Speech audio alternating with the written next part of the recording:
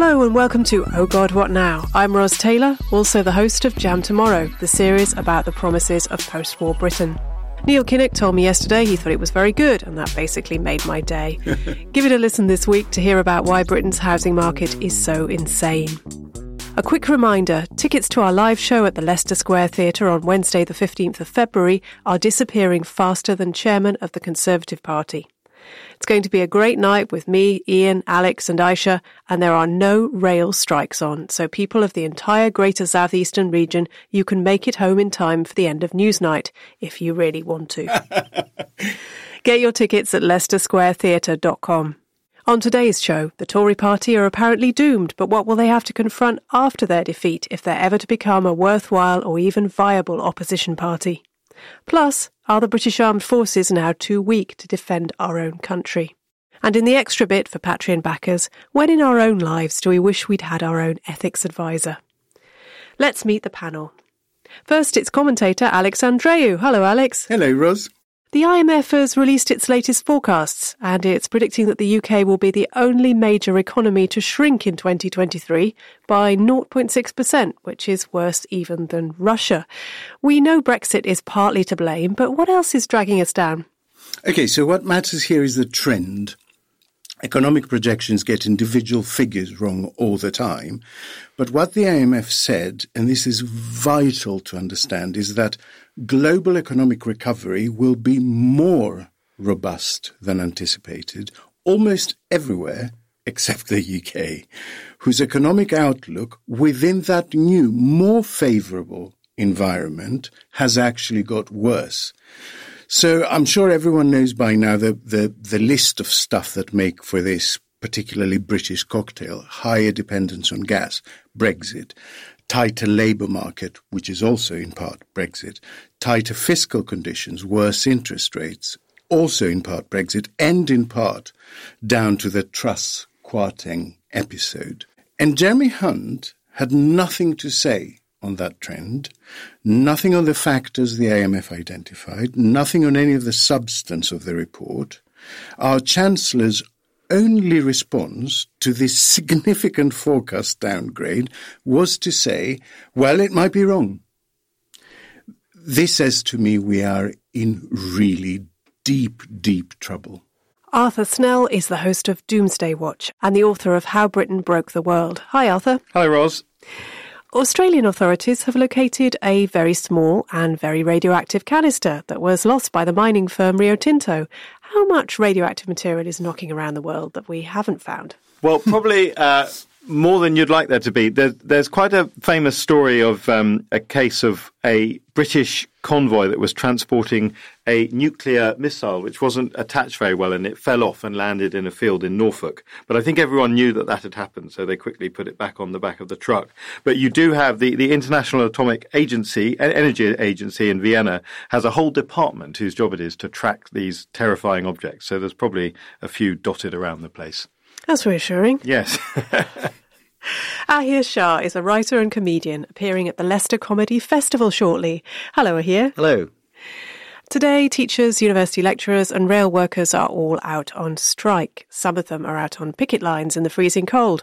I walked past some lecturers today and I gave them what I hope was a kind of rueful grin. I'm, sorry you have to do this and it's not too bad. But as someone who's often out in front of the public wanting encouragement, how should people show their support, do you think, for the strikers? Yeah, I mean, sort of applauding in the middle of the street in the cold might seem sarcastic, I suppose, but then I often feel that way when audiences do it to me anyway. So I don't know. I feel like there are so many people across so many sectors and industries who are currently on strike that everyone will be connected in some way to someone who is involved. So, probably being slightly nicer to that person in your life who is involved in trying to get a better settlement. And I think trying to have a bit more understanding of why people are doing this, which actually I've been pleasantly surprised by over the last few months. I think that there's been a lot of talk about and the Conservative Party and the government have been relying on, eventually public sentiment is going to turn against and we just need to wait for that. And lo and behold, it really doesn't seem to be happening in a way that the Tories were relying on, and in a way that, truth be told, I sort of suspected would probably happen by this time. Ultimately, the way to show support by people particularly working in the public sector who want a better settlement is to no longer have a Conservative government. This is not to say that a Labour government will be perfect on this, right? Like, my mum is retired now, was a state primary teacher. My first sort of political memories are the fact that she was going on strike in order to get a better deal. And this was, I was born in 1990. This was also occasionally during a Labour government. It's not like any Labour government has ever been perfect on this. What I do also remember is that over the course of my childhood and the first years of my adulthood, I saw her working life get considerably better as I saw the schools I went to get considerably better and the public realm all around me get considerably better. And it's been a great shame watching that sort of be dismantled. Yeah, when you had your first child in 2009, I tell you, it's Wow. that optimism. But I still think that there should be some sort of equivalent of tooting your horn if you're a pedestrian somehow, because it's a traditional show of support for You're suggesting workers. tooting as a pedestrian. I don't think they might take that as a show of support.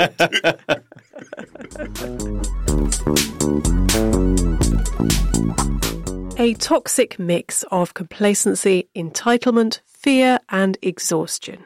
That's how the Tory MP Andrew Bowie described his party, and that was back in June 2022. 2 PMs and a series of monumental mistakes later, there are plenty of people on their own side who think the Conservatives need a spell in opposition. But last week, Rishi Sunak hosted a cabinet away day at Chequers, and the election guru Isaac Levido told ministers there was a narrow path to victory if they pulled themselves together. And tonight, Rishi Sunak is addressing the centenary dinner of the 1922 committee. Hang on, you may say, it's 2023, and that is correct. The 1922 committee, political trivia alert, was actually founded in 1923. Is there a path back, and what would that path look like? And if, as seems more likely, the Tories will indeed be in opposition by the end of 2024, what's the future of the party? How can it reinvent itself? Arthur, can we get something particularly unpleasant out of the way first? Those of us who hoped Boris Johnson would go away have found that it's quite the opposite. He's speaking at the Atlantic Council in Washington, D.C. as we record this. What is the Johnson strategy? Is it a comeback strategy, or is he genuinely committed to Ukraine and just can't stop talking about it on the world stage? Is Johnson genuinely committed to anything, I suppose, might be the question you want to ask there. It's fair to say that he put a lot into Ukraine, but there were no political downsides for him. I mean, the idea that somehow he risked everything for the well-being of the Ukrainians doesn't to me, seem to stand up at all. He must be planning a comeback. That doesn't necessarily mean that I think he's planning a comeback immediately. I noticed he also issued a sort of celebration of Brexit video that went out on his social media, which looked just like the sort of thing a prime minister would do. But, clearly he's paid for someone to film it and edit it and put it out there. Freelancing, basically. Indeed. PM, isn't he? Yeah. So he's not gone away. I think I've said it once before on this podcast. I think he believes that somehow he was sort of removed from number 10 on a kind of technicality, that it wasn't really somehow the fact that his entire party had lost faith in him, that he'd shown himself to be completely unsuited to government, that it was just a sort of a technical problem that could be resolved, and after a few weeks he could sort of breeze back in. And so I think that's in his mind, and Ukraine is just a very, very useful framework for him to sort of pursue that. Liz Truss has also been in DC, coincidentally. What's her plan? It's hard to imagine, really. I mean, is she plotting a comeback herself? One of the things that any normal person has to grapple with is the psychology of the person who ends up as Prime Minister, and that level of self-belief that you need. And even for someone like Liz Truss, who she's officially the worst prime minister ever, isn't she? I mean, she's no one will ever. It's a bit like sort of sort of Lionel Messi or something. Give it time, Arthur. You can break so many records. It's quite hard, really, for someone to be better than that, better at being worse. But I think, yeah, you're right, Ahir. Maybe someone will do that. 2023 is young. We've said this so many times. Right, never say never. The only way's up, right? The only way is up. So I think that in her mind, though, perhaps again, it it wasn't her fault. Somehow it was the fault of the markets or the fault of the Ukraine war or Putin, or, there's always someone else to blame. And I think if you have that kind of radical delusional self-belief that is needed just to be Liz Truss, to live with being Liz Truss, presumably, yes, believing that you could plot a comeback for a grateful nation is not that hard. It's only actually 5 months since Kwasi Kwarteng's appalling mini-budget, and it's 2.5 months since Jeremy Hunt's effort to fix it by putting taxes back up. Yet already backbenchers are demanding tax cuts in the budget next month. And the Truss dream is not dead, is it? No, unfortunately not. And it is the tiresome old thing about, well, communism's never really been tried. And obviously we did try Trussonomics and we saw what happened. For the true believer, and of course, Truss was the reason she became Prime Minister was that she channeled a certain type of kind of libertarian free market thinking, which had never been troubled by reality. As we all know, belief isn't about reality. It's if you're part of a cult, if you're part of a sort of ideological movement, reality is not really the issue. We've seen this clearly in its most extreme form in Brexit. But I think that this smaller group of sort of libertarian free market fundamentalists, well-funded, of course, well-funded, and I'm sure they're paying for her airfares across the Atlantic, and no doubt she'll get a handsome speaking fee and all the rest of it. They will continue to be able to say, well, it wasn't done properly, or there were specific externalities which mean that we need to do it again. And she's keeping that flame alive. Alex, are the Tories suffering from a chronic lack of purpose now that they think that they've done Brexit? Of course, we all know Brexit isn't done, but that was the promise Johnson made. I mean, is it a case of Hamilton's, if you stand for nothing, what do you fall for? What do they have anything that they want to do now?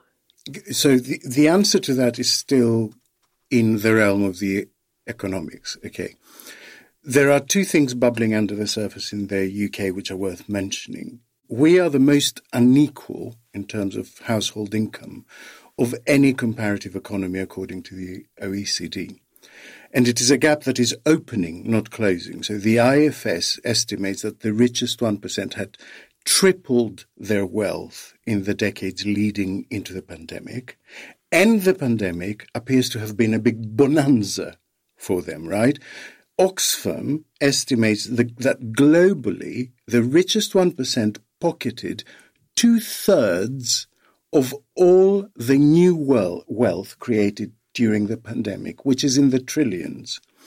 All that wealth being siphoned away from the real economy, it matters, and it matters especially at times of crisis.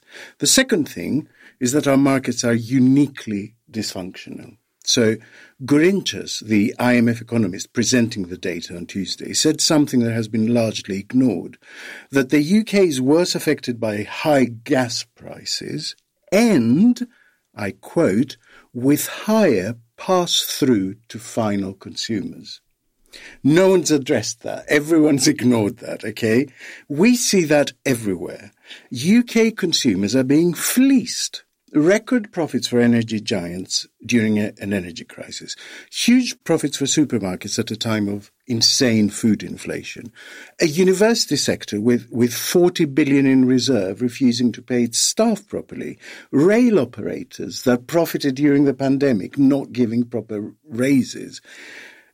I think we have reached a tipping point. I think the tick is bigger than the dog now. And for a government to tackle those profound systemic issues, two conditions must be met. It must want to do something about it. It must want to eliminate inequality, and it must be willing to act on that impulse, right? Does the Tory party want to do that? Is it willing to tax wealth, to redistribute the pie, to regulate industries, to return monopolies to public hands? Can you see any future iteration of a Tory party that will want to do that? I can't. Do you think it's partly the failure of Brexit that is affecting them psychologically? I mean, at some level, even the greatest Brexit proponents must, in their heart of hearts, know that this has been a colossal failure. Now, who cares? I mean, businesses are closing. Real people are suffering. Families have been divided across borders. The young people of today are being denied the life-enhancing opportunities that we all enjoyed only a few years ago, right? And those that led us into this swamp are largely insulated. So do I give a rat's ass about their hurt egos? I don't. Yeah, I didn't really mean that whether we should care for them, but how it might affect their feeling that can they do it? I mean, they've really screwed this up so royally. Is the Tory party capable of meaningful action really anymore? I mean, it's in the same category as free market economics, I think. It's this thing that done perfectly would be perfect, and it just hasn't found its ideal expression. We are, when it comes to economics, when it comes to foreign policy, because that's essentially what Brexit is, the Conservative Party is now in the realm of religion. It's not in the realm of evidence-based policy anymore. They believe stuff. That's why Jeremy Hunt comes out and says, we've beaten the forecasts before, we just need to stay positive. That's what boosterism is an expression of. The belief that we will make it. I hear. It was Rod Stewart, unexpectedly, who came out last week and said that he was fed up with the Tories and it was time Labour had a turn. I mean, we can't say that's true of all over 70s, let's face it. There are still quite a few Tory supporters. Rod Stewart's always been an exceptional... in so many ways. The party is bleeding support from the under-60s, especially people who want to own a home but can't see a way to do it. Does any kind of new Toryism have to recognise that most people aspire to own property and most people under 40 are now unlikely to be able to do so?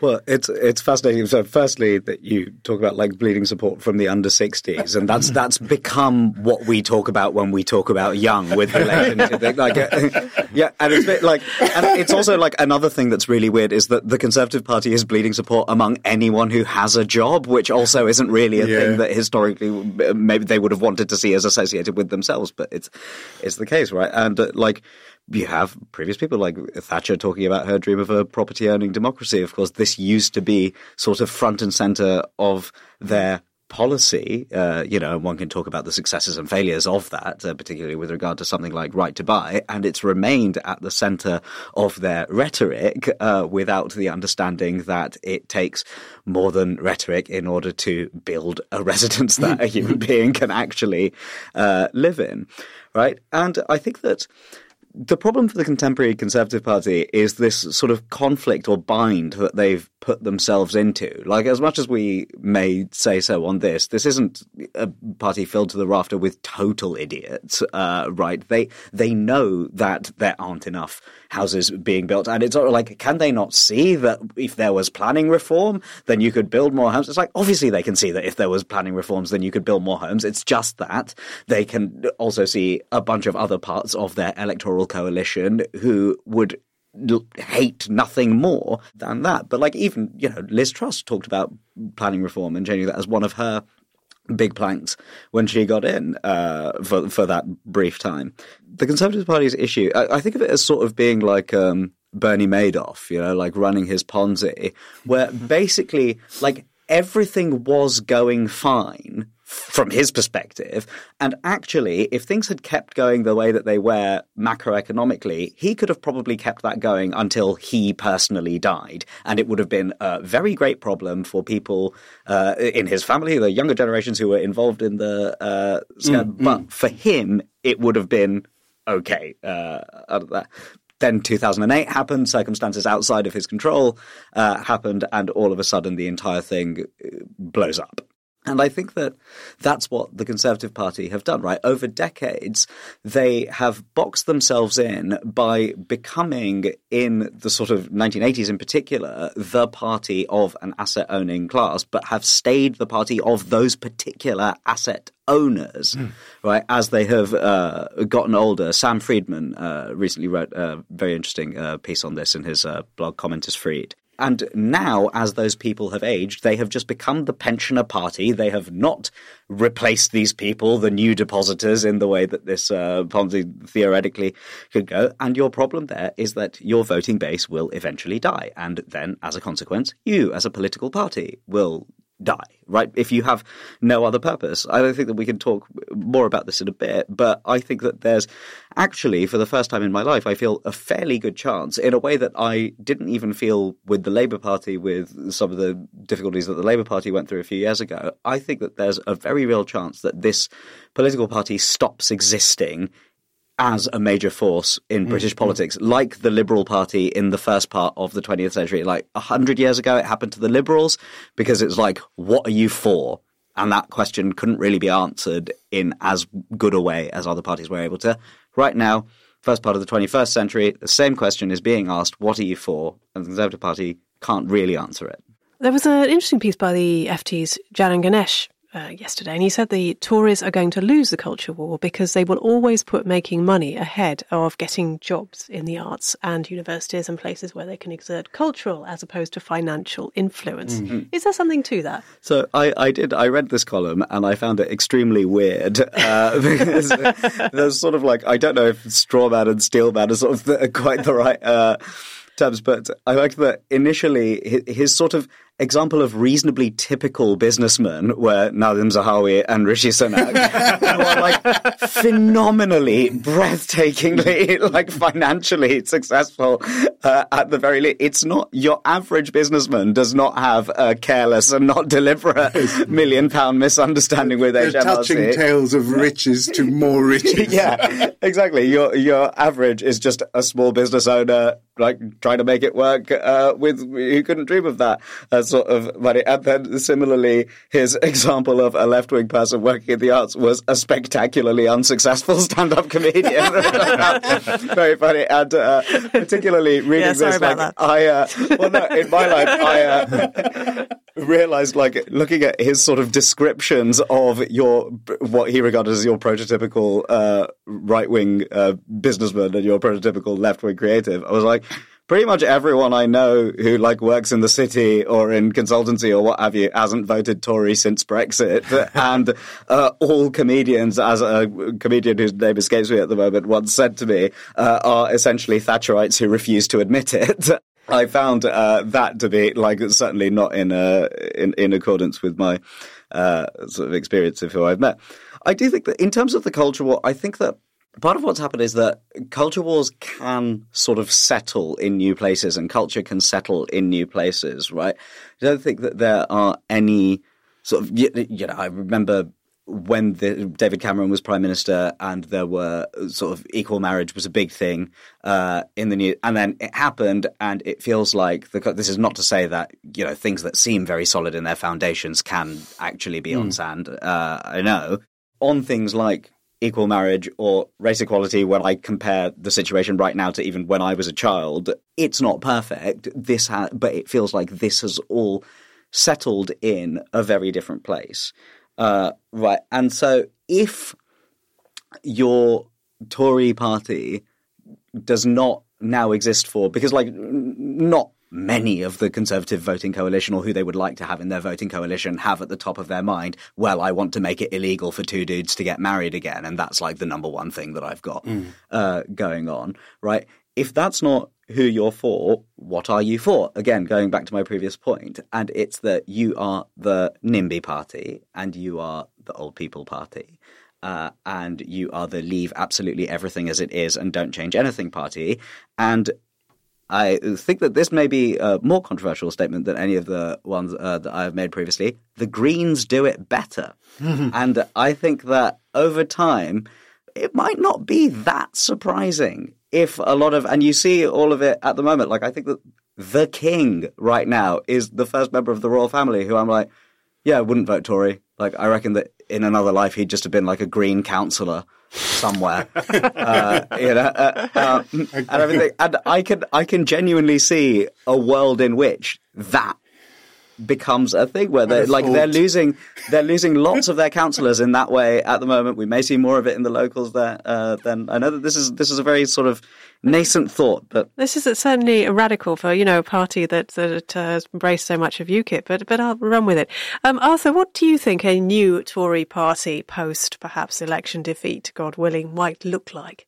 Because I'm so old, I can vividly remember the post 97 Tory party, which went through various cycles of thinking what we need is an even more right-wing leader than the last one. So, they started with William Hague, who, whilst he's had a sort of good second innings and now seems quite moderate, back in those days he was very much the sort of Thatcher redux. And then of course, he wasn't right-wing enough, so they tried Michael Howard and then sort of Ian Duncan Donuts, or whatever his name is, right at the end. And and he was a sort of comic turn. And it was only when David Cameron started saying things like, we don't actually have to go on about young people wearing hoodies as a sort of social ill. The boring truth that back in the centre ground, that's where the Tories came back. So I'm certain that the sort of bulgy-eyed weirdos who've been controlling the party, since the Brexit era, will be the first to grab it back. And they'll lose a couple more elections badly, and then they'll realise that perhaps they need to, engage with other human beings and not just themselves. Well, that sounds promising. Alex, the former Tory leader, William Hague, who, of course, falls into the category that we were just hearing about, says although things look bad for the Tories, Labour are only interesting because, he says, they are judged to be close to power rather than being close to power because they are judged to be interesting. Does that matter? Is he right? Well, I mean, Hague's piece is a rather elegant, preemptive elegy for a troop about to run into its very timely demise. He's basically saying not all is lost, knowing that all is lost. But he's saying it with a purpose, because he's trying to deter them, I think, from acting as if they have already lost, because he can see the tendency for scorched earth. Right, and he quite likes the country, I suspect. So he doesn't want them to have a massive tantrum while they're still at the helm. So no, I don't think it matters, because I think it's the wrong criterion. At a time of such profound crisis, voters will not choose the next prime minister on the basis of who is interesting. A drowning person does not choose the most fashionable bit of wood drifting by. They choose the bit that they think might save them.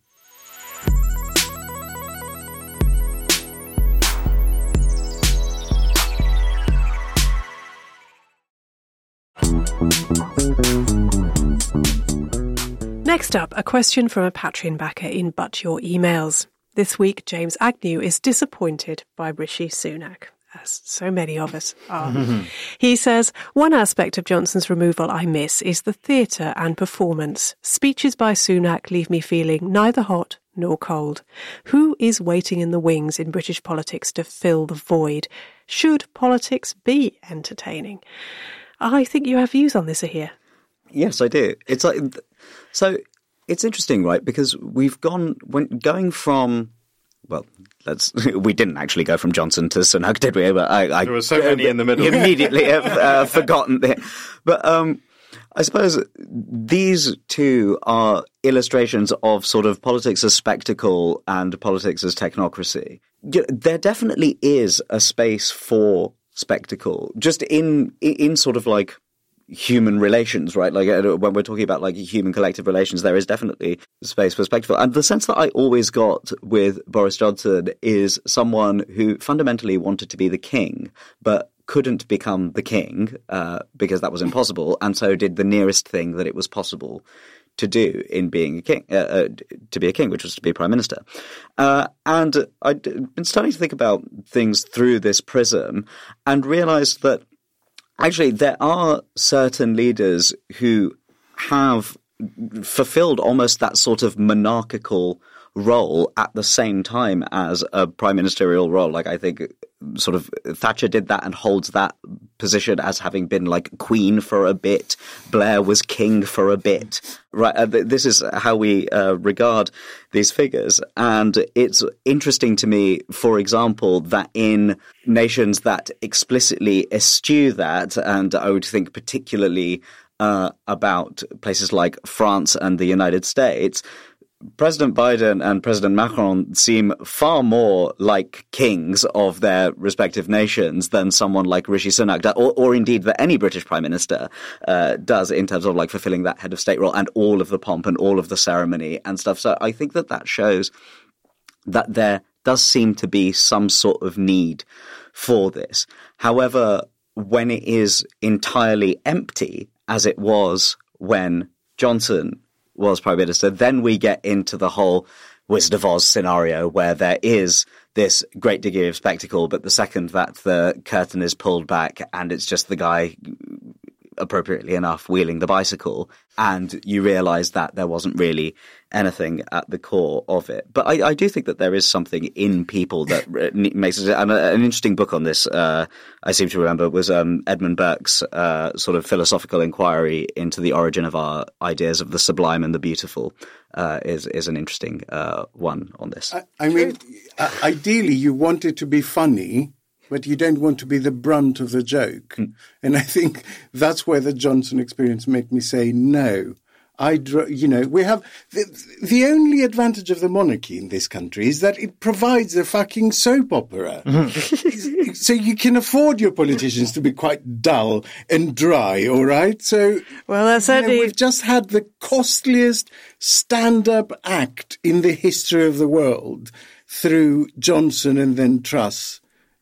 Let's not have entertainment at the expense of the country. That's certainly the Bagehot, 19th century view of what the monarchy ought to be. And I mean, recently I have to say that it has been fulfilling that function, yes. If that's what you're after.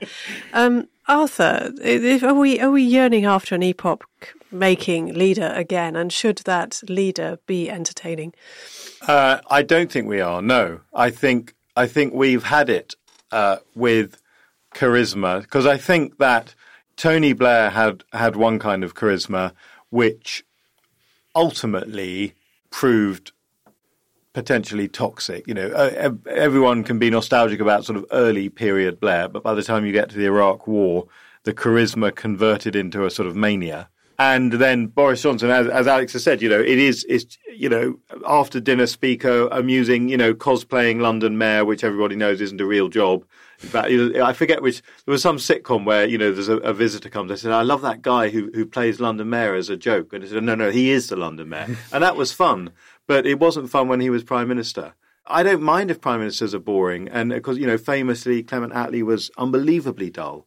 And the fact that Keir Starmer's dull doesn't trouble me in the least bit. So I'm all for dull. But what I would say is that, if you're thinking of sort of post-45 and everything, the individual at the helm of it may have been personally dull. However, there was a very grand sense of national mission. Yes. Right. So and that's where... They weren't dull policies. Founding the NHS was not a dull idea. Where and this is what I sort of mean by spectacle and theatre. I don't mean Johnson was entertaining in a very cheap sense of the word, entertaining. Whereas sort of in a situation like a post-45 one where the nation has sort of cast itself into this role of what can we achieve. And to be honest, the dark version of this is fascism, right? Because fascism definitely plays into something in the human spirit that wants this sort of narrative and thing that drives forward. Heroic and narrative. Everything. And that's 100% the really dark version of this. Equally, no one stood at the front sort of before a battle saying that I've created this Excel sheet to show why it would be particularly useful if we were to win and everything. That's not the rousing sort of speech that I think that gets people to achieve remarkable things like what was achieved after 1945. You need the bread and the circuses. And I think with Johnson, you only got the circuses.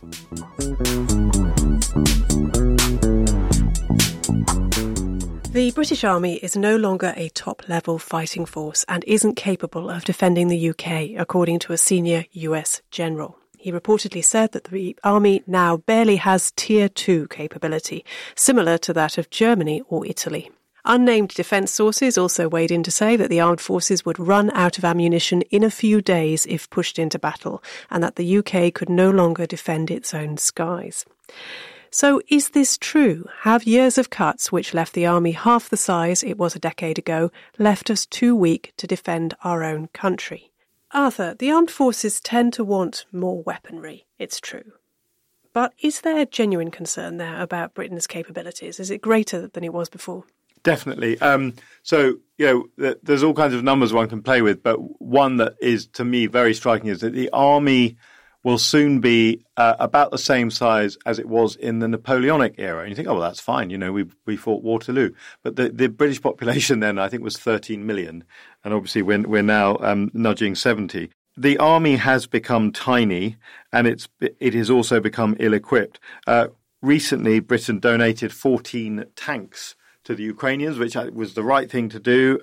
Challenger tanks, there was this whole debate about which tank the Ukrainians should get, and it was important to set an example. And 14 doesn't sound very many until you learn that the British Army has more horses than tanks now. And that's partly because the late Queen loved horses, and there were all kinds of units that needed to trot up and down when the Queen was looking. But of course, we are past the time when horses are going to be particularly useful in defending our country, and tanks might prove useful. And of course, famously, Boris Johnson scoffed at the idea that we would need tanks, and now the one thing that everyone needs is tanks. So yeah, literally 3 months. Yeah. I mean, you couldn't have before the scripted invasion. It better. He was like, Who needs tanks anymore? Yeah. Ho ho ho. There are loads of problems with recruitment to the military. One of the problems that goes with that is the way the military are treated once recruited. So military housing is a disgrace. It is so ghastly. We can talk about private rented property and the way that landlords can be pretty awful. But if you're in a military house, you don't even have the rights that you would have if you're just in a normal private rented house. And so it is not a very attractive profession at a time, of course, when there's a huge, number of jobs available, and frankly, you can earn more in Lidl. And why would you go off to live in crap housing and risk your life, if you're going to be poorly paid and so on. So there are any number of problems, which I think many of them are long running problems that they've come to a head at this particular moment. Have we partly run down the number of soldiers and infantry, whether it's horses or tanks, because we planned for cyber warfare rather than for land wars? Yeah, I mean, there is that. And of course, there is always a constant pressure for particularly a country such as Britain that is still trying to spread itself far too thin and be sort of cosplay being a superpower, a global power, when we manifestly aren't anymore. That the basic infantry battalion, which is, everyone sort of think, what is an army? You think of sort of lots of people standing with a rifle. That's the basic sort of element of it. The thing about modern armies is you have loads of people who aren't fighting in the front line. But what it means is that the actual number of people who could be sent into battle, sort of holding their rifle, we'd struggle to get 10,000 people into the field now. If you think of the numbers that are fighting in Ukraine at the moment, we would barely sort of, be noticed if not that we would, and we shouldn't, but if we decided to deploy our army to Ukraine, it would barely sort of hit the dial.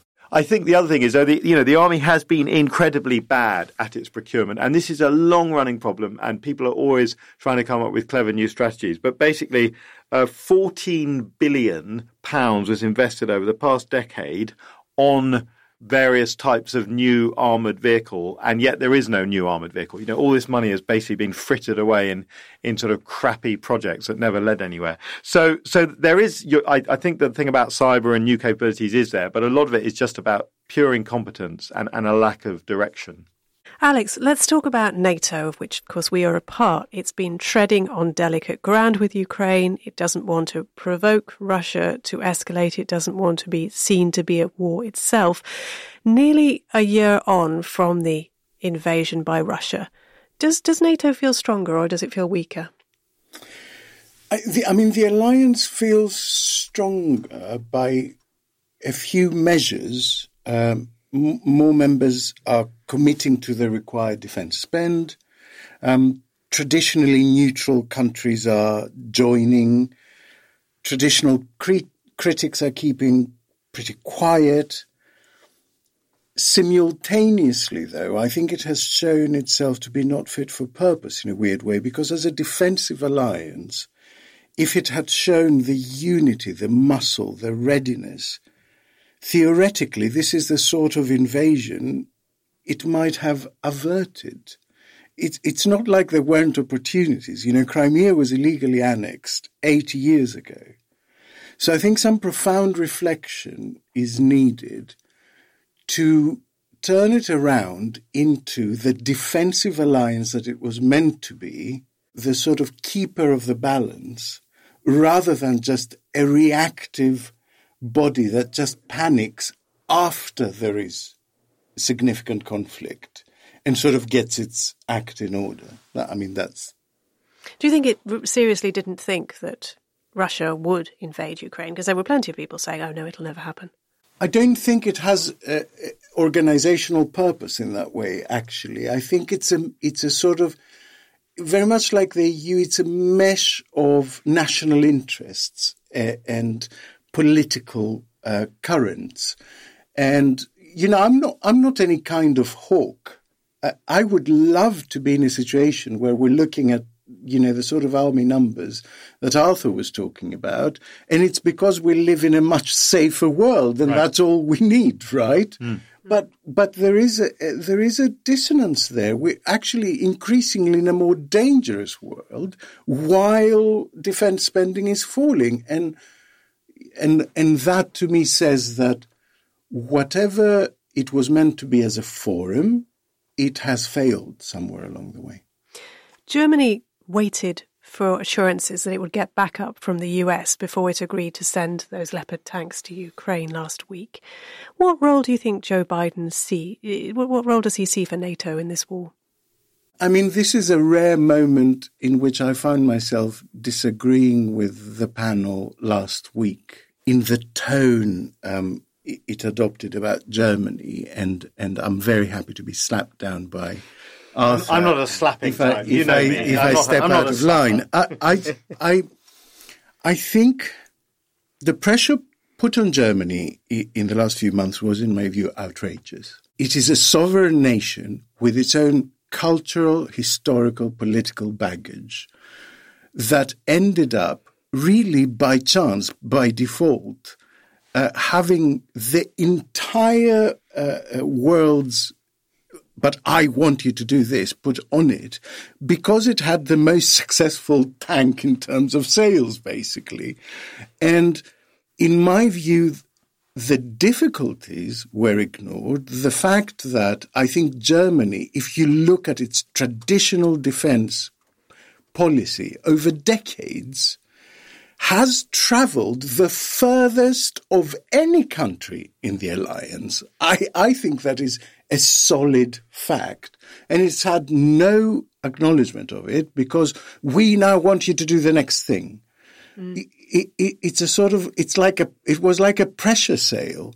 Although I agree with the result, and I wish they would have come to it sooner because damage has been done by them taking so long, I simultaneously applaud Scholz for going, no, I'm not going to commit to the export of these instruments of death just because you want me to sign on the dotted line at my doorstep.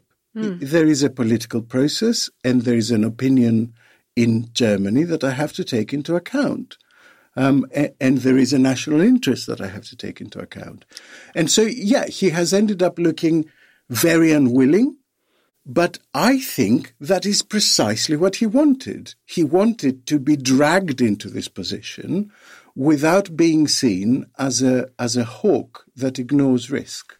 They've also taken a lot of Ukrainian refugees, haven't they? More than 1 million. A lot. Many more than we have. Given a lot in aid. It's like the third biggest contributor to aid. So I think the problem lies elsewhere. I think the problem lies in Europe constantly looking to farm out its judgment to Washington. Mm-hmm.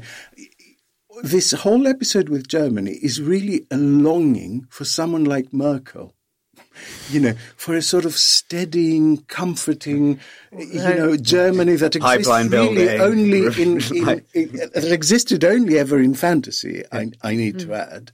So I think the rest of Europe needs to pull its finger out of its arse and stop looking to Washington or to Germany for the solutions and get together and finally decide that they need a unified foreign policy, a unified defense strategy, some pooled military personnel. And so, yes, it's basically we need an EU army. That's the answer.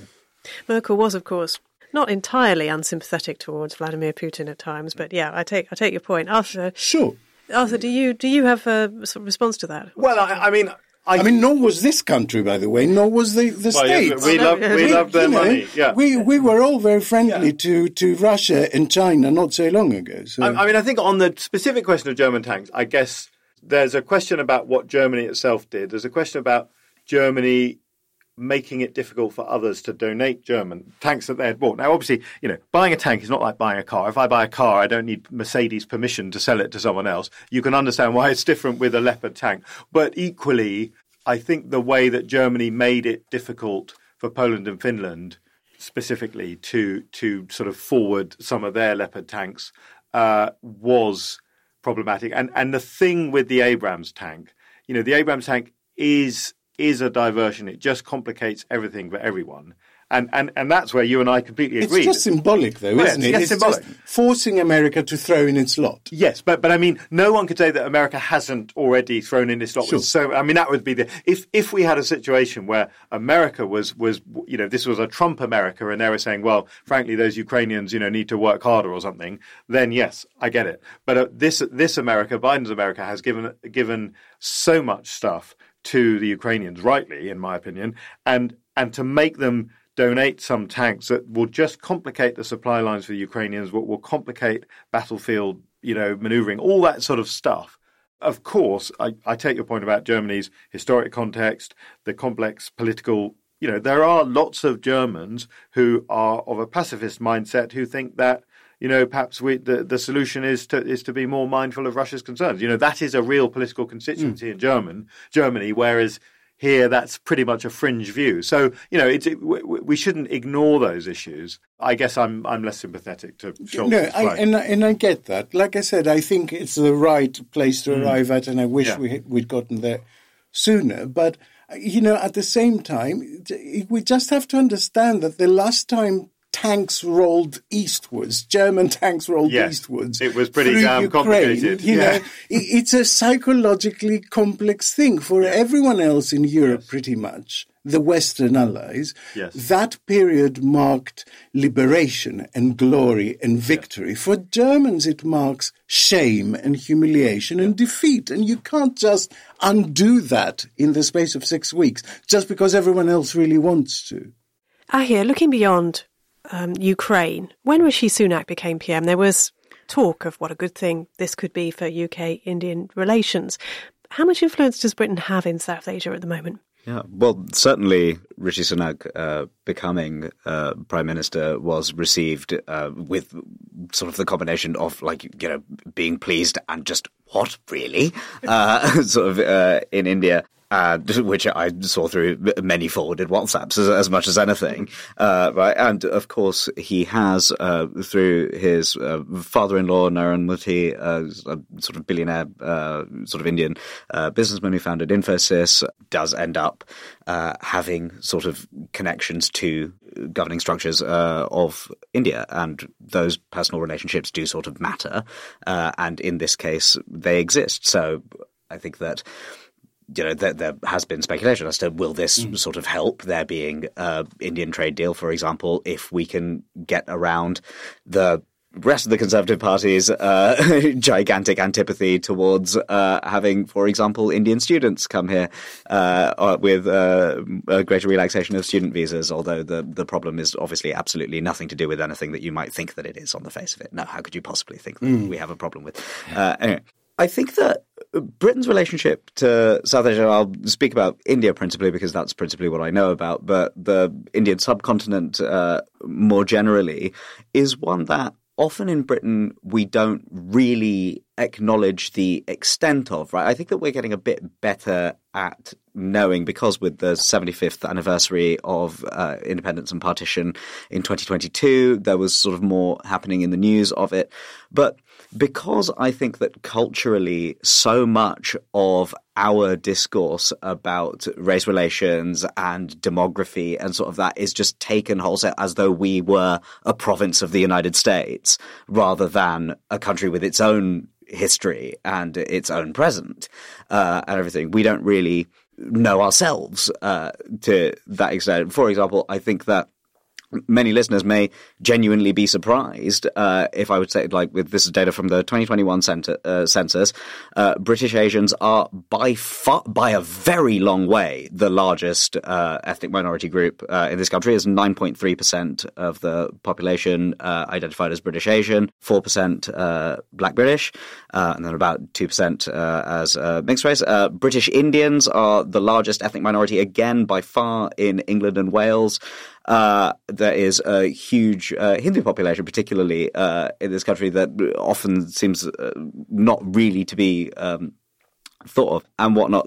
So there is a huge, just through the people who live in this country, both first, second generation, increasingly third generation as well, huge numbers of connections and those connections run very deep, right? In 2022, India received for the first time, was the first country to receive $100 million $100 billion in foreign remittances, sort of reflecting the fact that the diaspora, particularly in the UK and the United States, have become sort of disproportionately wealthy, even relative to the populations of the countries that they have settled in. So, taking all of that, there is a very strong relationship and a degree of, in some ways, mutual influence that I don't think that we really think about or know about to the extent that it does exist.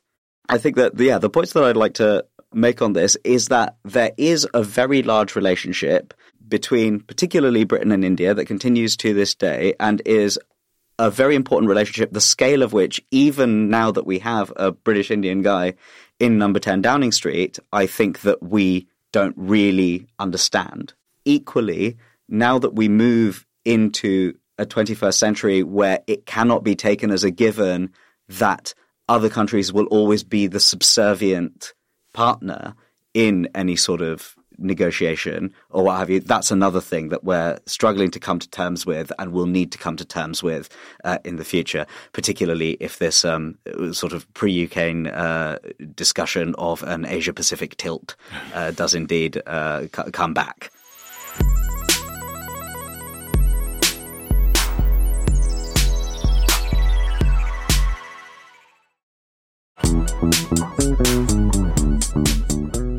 It's nearly the end of the show, so what are the stories that have fallen under the radar this week? Alex, what's yours? So mine is the Guardian did some Freedom of Information requests to find out how many people have applied for voter ID and found that the number is just over 10,000 so far. Now, the local elections are 3 months away, and the government's own estimate is that roughly 2 million people need voter ID. Mm-hmm.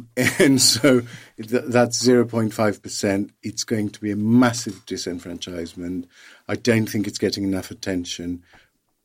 Tory MP Bob Seeley was on Politics Live on Wednesday when we record, and he had the temerity to suggest that, well, if we were doing this before a general election, you'd complain. So that's why we're doing it before the locals. He had the gall to suggest that local elections don't matter. Instead of being the person encouraging people to get more involved, he was treating it as if it's a trial. And I just think it's absolutely outrageous. Agreed, 100%. Arthur, what's yours? A subject I have mentioned before, but recent events make it worth mentioning again. So Yemen, the war in Yemen, there is some positive and some less positive developments, but a positive development is that the Saudis and the Houthis, who are the sort of main rebel group there, are now in direct talks. That sort of started at the end of last year and they've resumed just recently this month.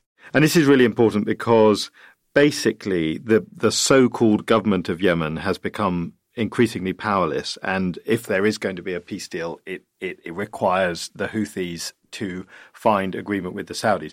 There are downsides with this, which is that the Houthis do not represent all of Yemen. I mean, and I'm not for a moment saying that I think the Houthis are nice people or whatever. It's just that they are the people controlling most of the north and the sort of west of the country.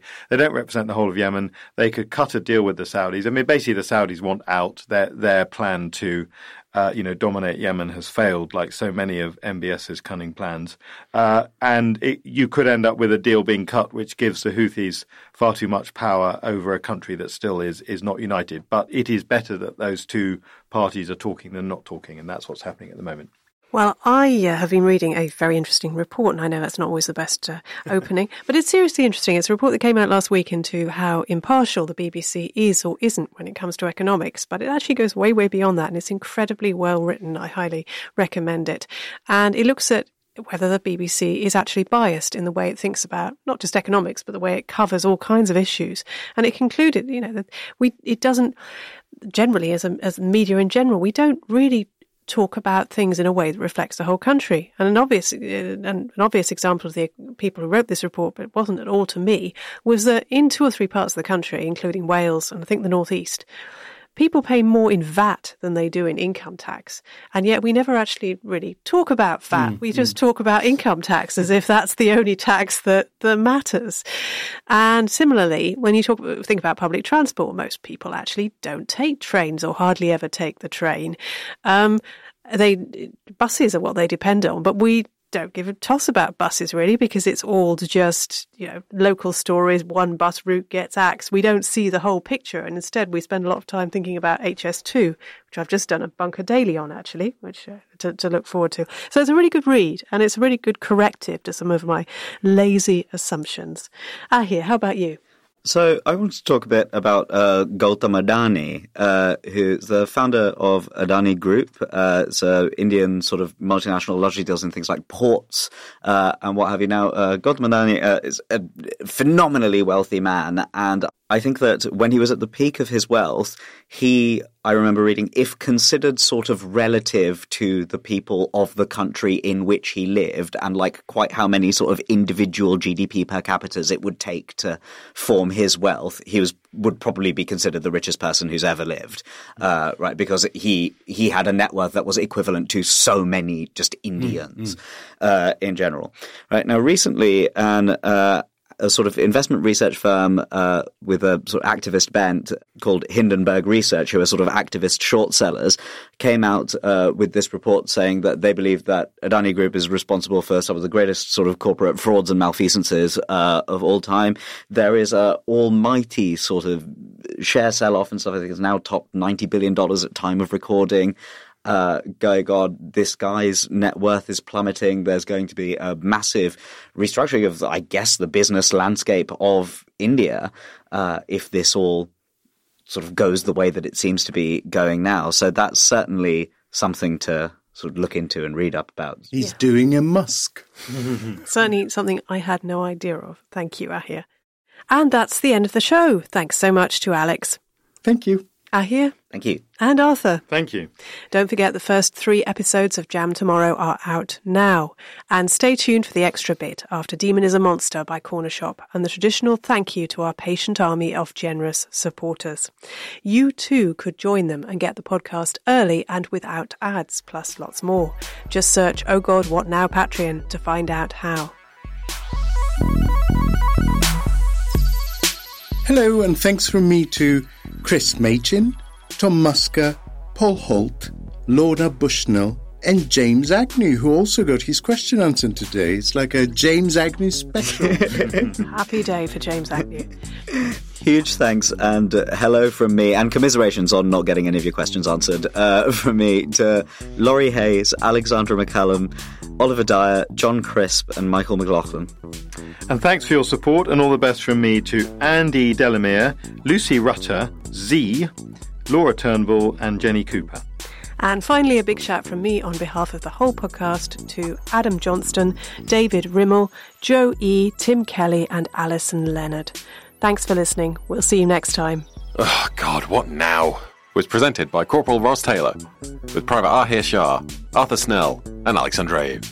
The General was Andrew Harrison, the Lieutenant Colonel was Jacob Jarvis, and the Captains were Kasia Tomaszewicz, Jack Gerbertson, and me, Alex Rees, the least convincing drill sergeant of all time.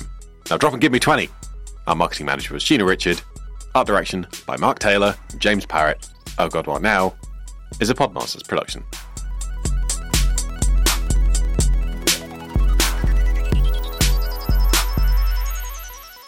Welcome to The Extra Bit, exclusively for Patreon backers. This week, Boris Johnson didn't see the need for an ethics advisor in Downing Street, and frankly, we can see why. Liz Truss wasn't in post long enough to hire one at all. Rishi Sunak did appoint the Baronet Laurie Magnus, Eton, Christchurch, the City, the National Trust, to the post, and he's already quite busy. Let's face it, there are times when we could all do with an ethics advisor in our lives. We just hope that nobody writes a report about it. What decisions would we have needed an ethics advisor for? Arthur, there must have been times in your professional life when you encountered difficult decisions.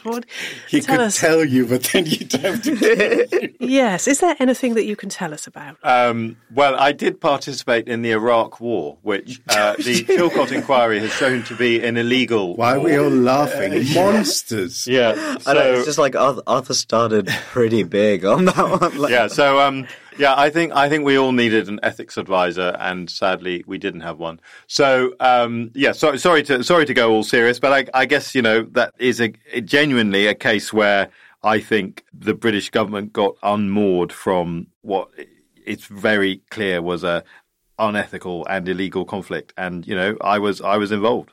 Right, well, that was pretty major. Good. And I can see why, yes, you could have benefited from some expert advice. Starting to feel a lot better about myself, actually. This makes my story about lying about my age and Grindr rather pale into significance, doesn't it? Yeah. When do you tell them the truth? Is that your example? No. No. No, I'm only joshing.